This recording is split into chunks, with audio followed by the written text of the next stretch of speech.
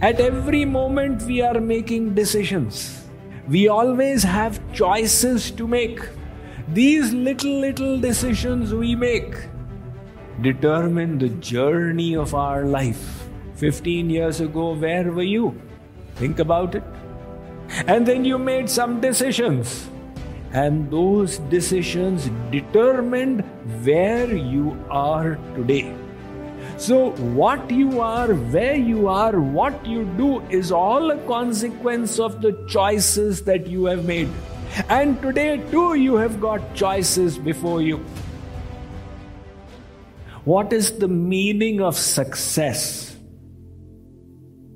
It doesn't mean that we have to all become like similar. God has filled this world with infinite variety. So we are all unique individuals. And that is why we are all precious to God. If your child says, Papa, which of your children do you love the most? You will say, I love all of them. If I ask you, which of your fingers do you love the most? You will say, I love them all. I need each of them. Similarly, each of us is irreplaceable. Each of us is unique. And God loves us all, even though we are different.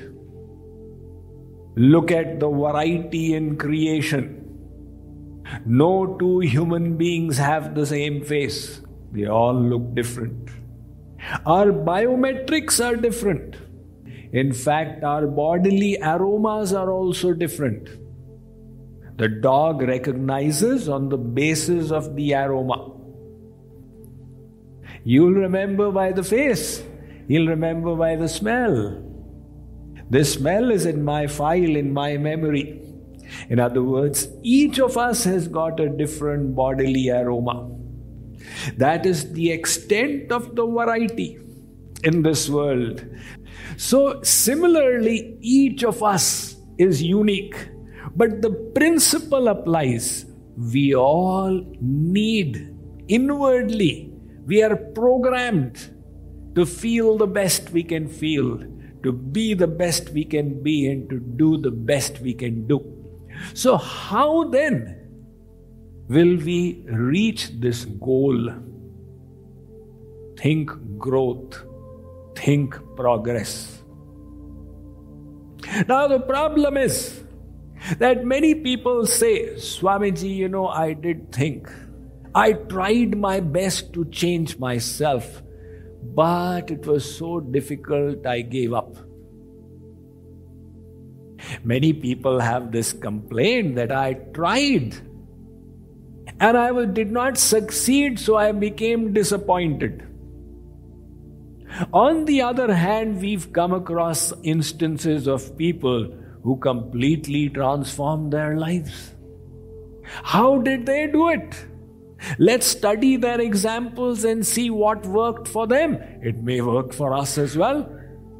Take a look at Tulsidas, Goswami Tulsidas, the writer of the Ramcharitmanas, the Hindi Ramayana. That Ramcharitmanas which he has written is so scholarly. If every time I read it, I get astounded. How could anybody write something like this? It has got, from a literary perspective, the best literary tools in the world. From the scriptural perspective, there are direct translations of Upanishadic mantras. From bhakti perspective, it's an ocean. This Tulsidas ji, he was not born as a saint. In fact, in his youth, he was extremely attached to the world. He was so attached that he could not think of living without his wife. One day, his wife had gone to her Maika, parents' home. But in the night, Tulsidas realized, how can I be without her? I need to meet her tonight. So he set out to meet his wife. Unfortunately for him, it was pouring that day. Tulsidas was not one to be daunted. When he wants to meet his wife, rain is not going to stop him. Such was his attachment. So he braved it all the way until he reached the river, which was just before his in-laws' home. On that stormy night, there was no boat willing to take him across. But Tulsidas would not accept no. He found a piece of log floating by. He said, "Thank you, God, you are so kind." He grabbed the log and he swam his way across. Then when he reached the other bank, he put the log aside and he reached his in-laws' home. Now the appropriate thing would have been to go to the front door and knock. After all, he is the son-in-law. He has a legal right to be there. However, Tulsidas was in such a hurry that he could not wait the time it would take for them to respond and open the door. He knew that his wife would be on the floor above, and from the window he saw a rope hanging down. He said, "God is doubly kind to me." So he grabbed the rope and climbed up and jumped in through the window. Here I am. However, his wife was not impressed. On the other hand, she was extremely annoyed. She was shocked. "My dear husband, where did you manifest from?" He said, "My love for you is so deep. I just had to meet you tonight." The wife said, "But in this rainy night, how did you cross the river?" He said, "God showed me the way. I found a log floating by. I grabbed it. Look, there is the log." She looked. "Log? That's a dead body. It's a corpse. Were you so blind that you mistook a corpse to be a log? What's wrong with you? And how did you climb up?" He said, "You were so thoughtful. You had hung a rope from your window for me to climb." She said, "I did nothing of the sort. Which rope are you talking about?" She looked outside and there was a snake slithering there. Tulsidas's wife scolded him. She berated him. "What kind of infatuation do you have?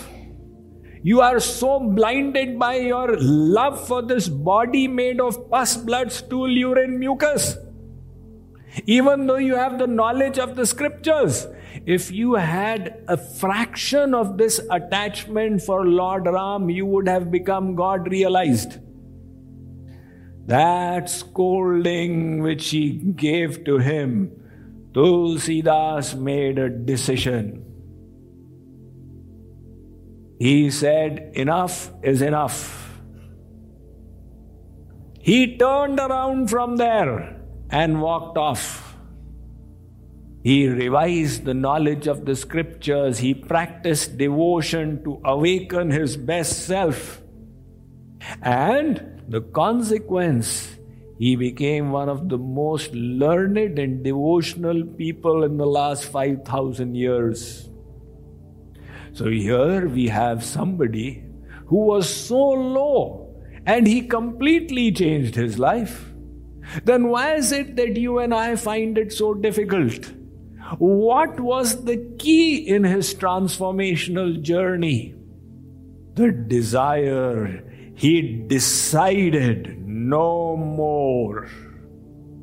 That decision came about by his wife scolding, whatever, but the decision he made created a difference.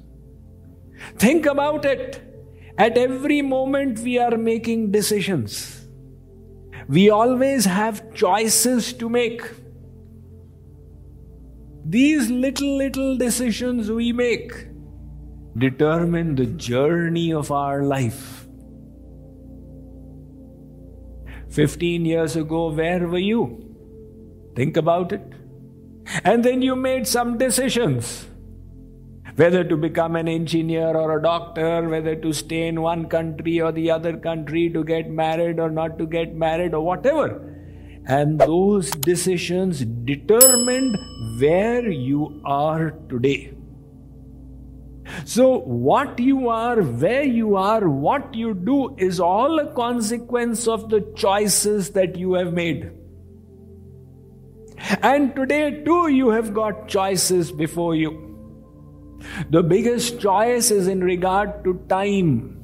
Because time is a limited resource. Everybody only has 24 hours. What should I do with my time? Should I play video games? Or should I go to the Radha Krishna temple for darshan? Or should I gossip with my friends? The choice is always there. And as you keep choosing, that is how you keep becoming. So there are some choices that can be rectified, and there are some choices that cannot be rectified. Jerry Lewis, an old-timer comedian, he said that the best gift I got was a picture of my wedding. You know, in those days, the pictures used to have the celluloid. So there would be these slides which would then move at 8 frames a second to create the moving effect. So somebody took the picture and gave it to me. He said, that is the best gift I've got, because when I feel fed up and frustrated, I play it in reverse and feel I'm getting liberated. He realizes that he's stuck. It's a choice he made. Now bear with it. But again, he is making a choice whether to laugh at it or to cry at it or to take some remedial action or to bear it. So the choices are always there. God has created us to love Him, and that is why He has given us a free will. Choose. What do we have between B and D is the letter C.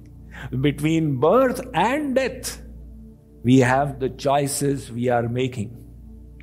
Remember, when you say yes to something, you say no to another. If you say yes to your professional growth, you are saying no to family life, you are saying no to work-life balance. There are all these aspects in your life. You say yes here, you say no there. So what are the choices that you are making? One husband and wife, they went to the Grand Canyon. Now the husband was scared of heights and the wife was fearless. So she was repeatedly going close to the edge. And he was telling her again and again, don't go so far. But she was not listening. She was feeling the thrill of adrenaline. So finally he said, look, if you can't resist going so close, then give the sandwiches to me. In case you fall off, at least I'll have the sandwiches. He's choosing the sandwiches over his wife.